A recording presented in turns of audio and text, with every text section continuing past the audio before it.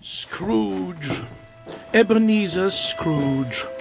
A miserable codger whose indifference and ignorance had started to age his features well ahead of his years. Your master's heart is black. Wait. I know it isn't much, but perhaps this might help. Merry Christmas. Poor, ignorant Scrooge. You see, it is not enough for a man to do what he must only because he has to do so. Rather, he should want to help where help is needed most.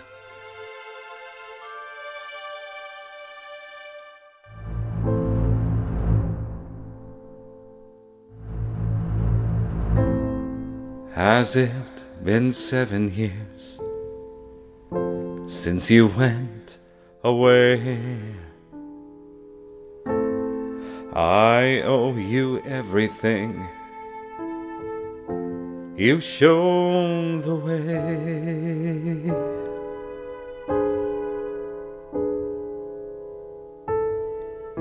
You were the finest gentleman that ever I did know. We sang a different carol. Now I sing it all alone.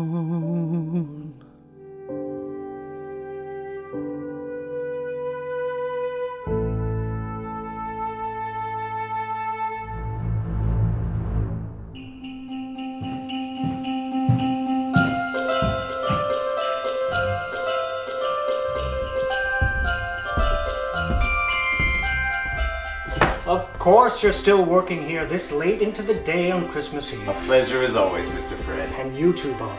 Best of the season to you and yours. Thank you, sir.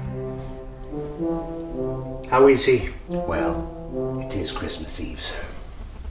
Of course. Pray for me.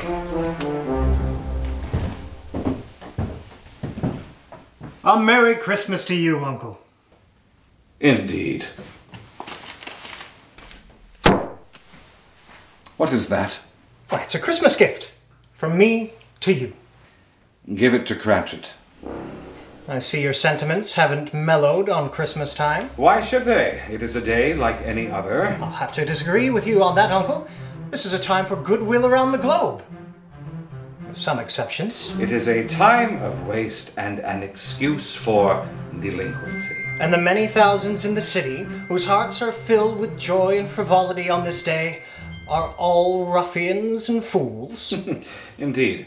And may they be boiled in their own figgy puddings and buried with stakes of holly through their sentimental hearts. You are keeping me from my work, sir.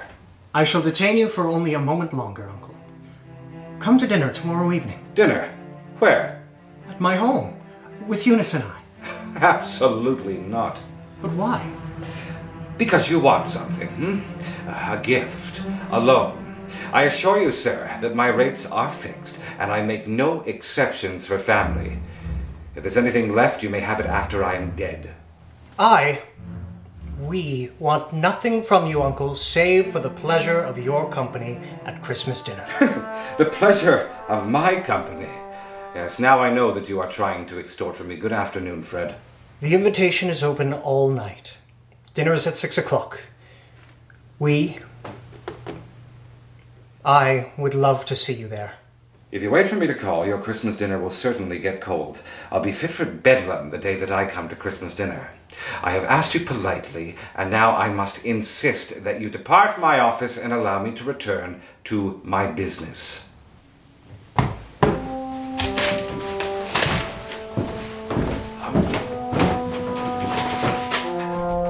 A valiant effort, Mr. Fred. There's always next year. Is there, Bob? Perhaps. But every day is like a precious gift. How unfortunate.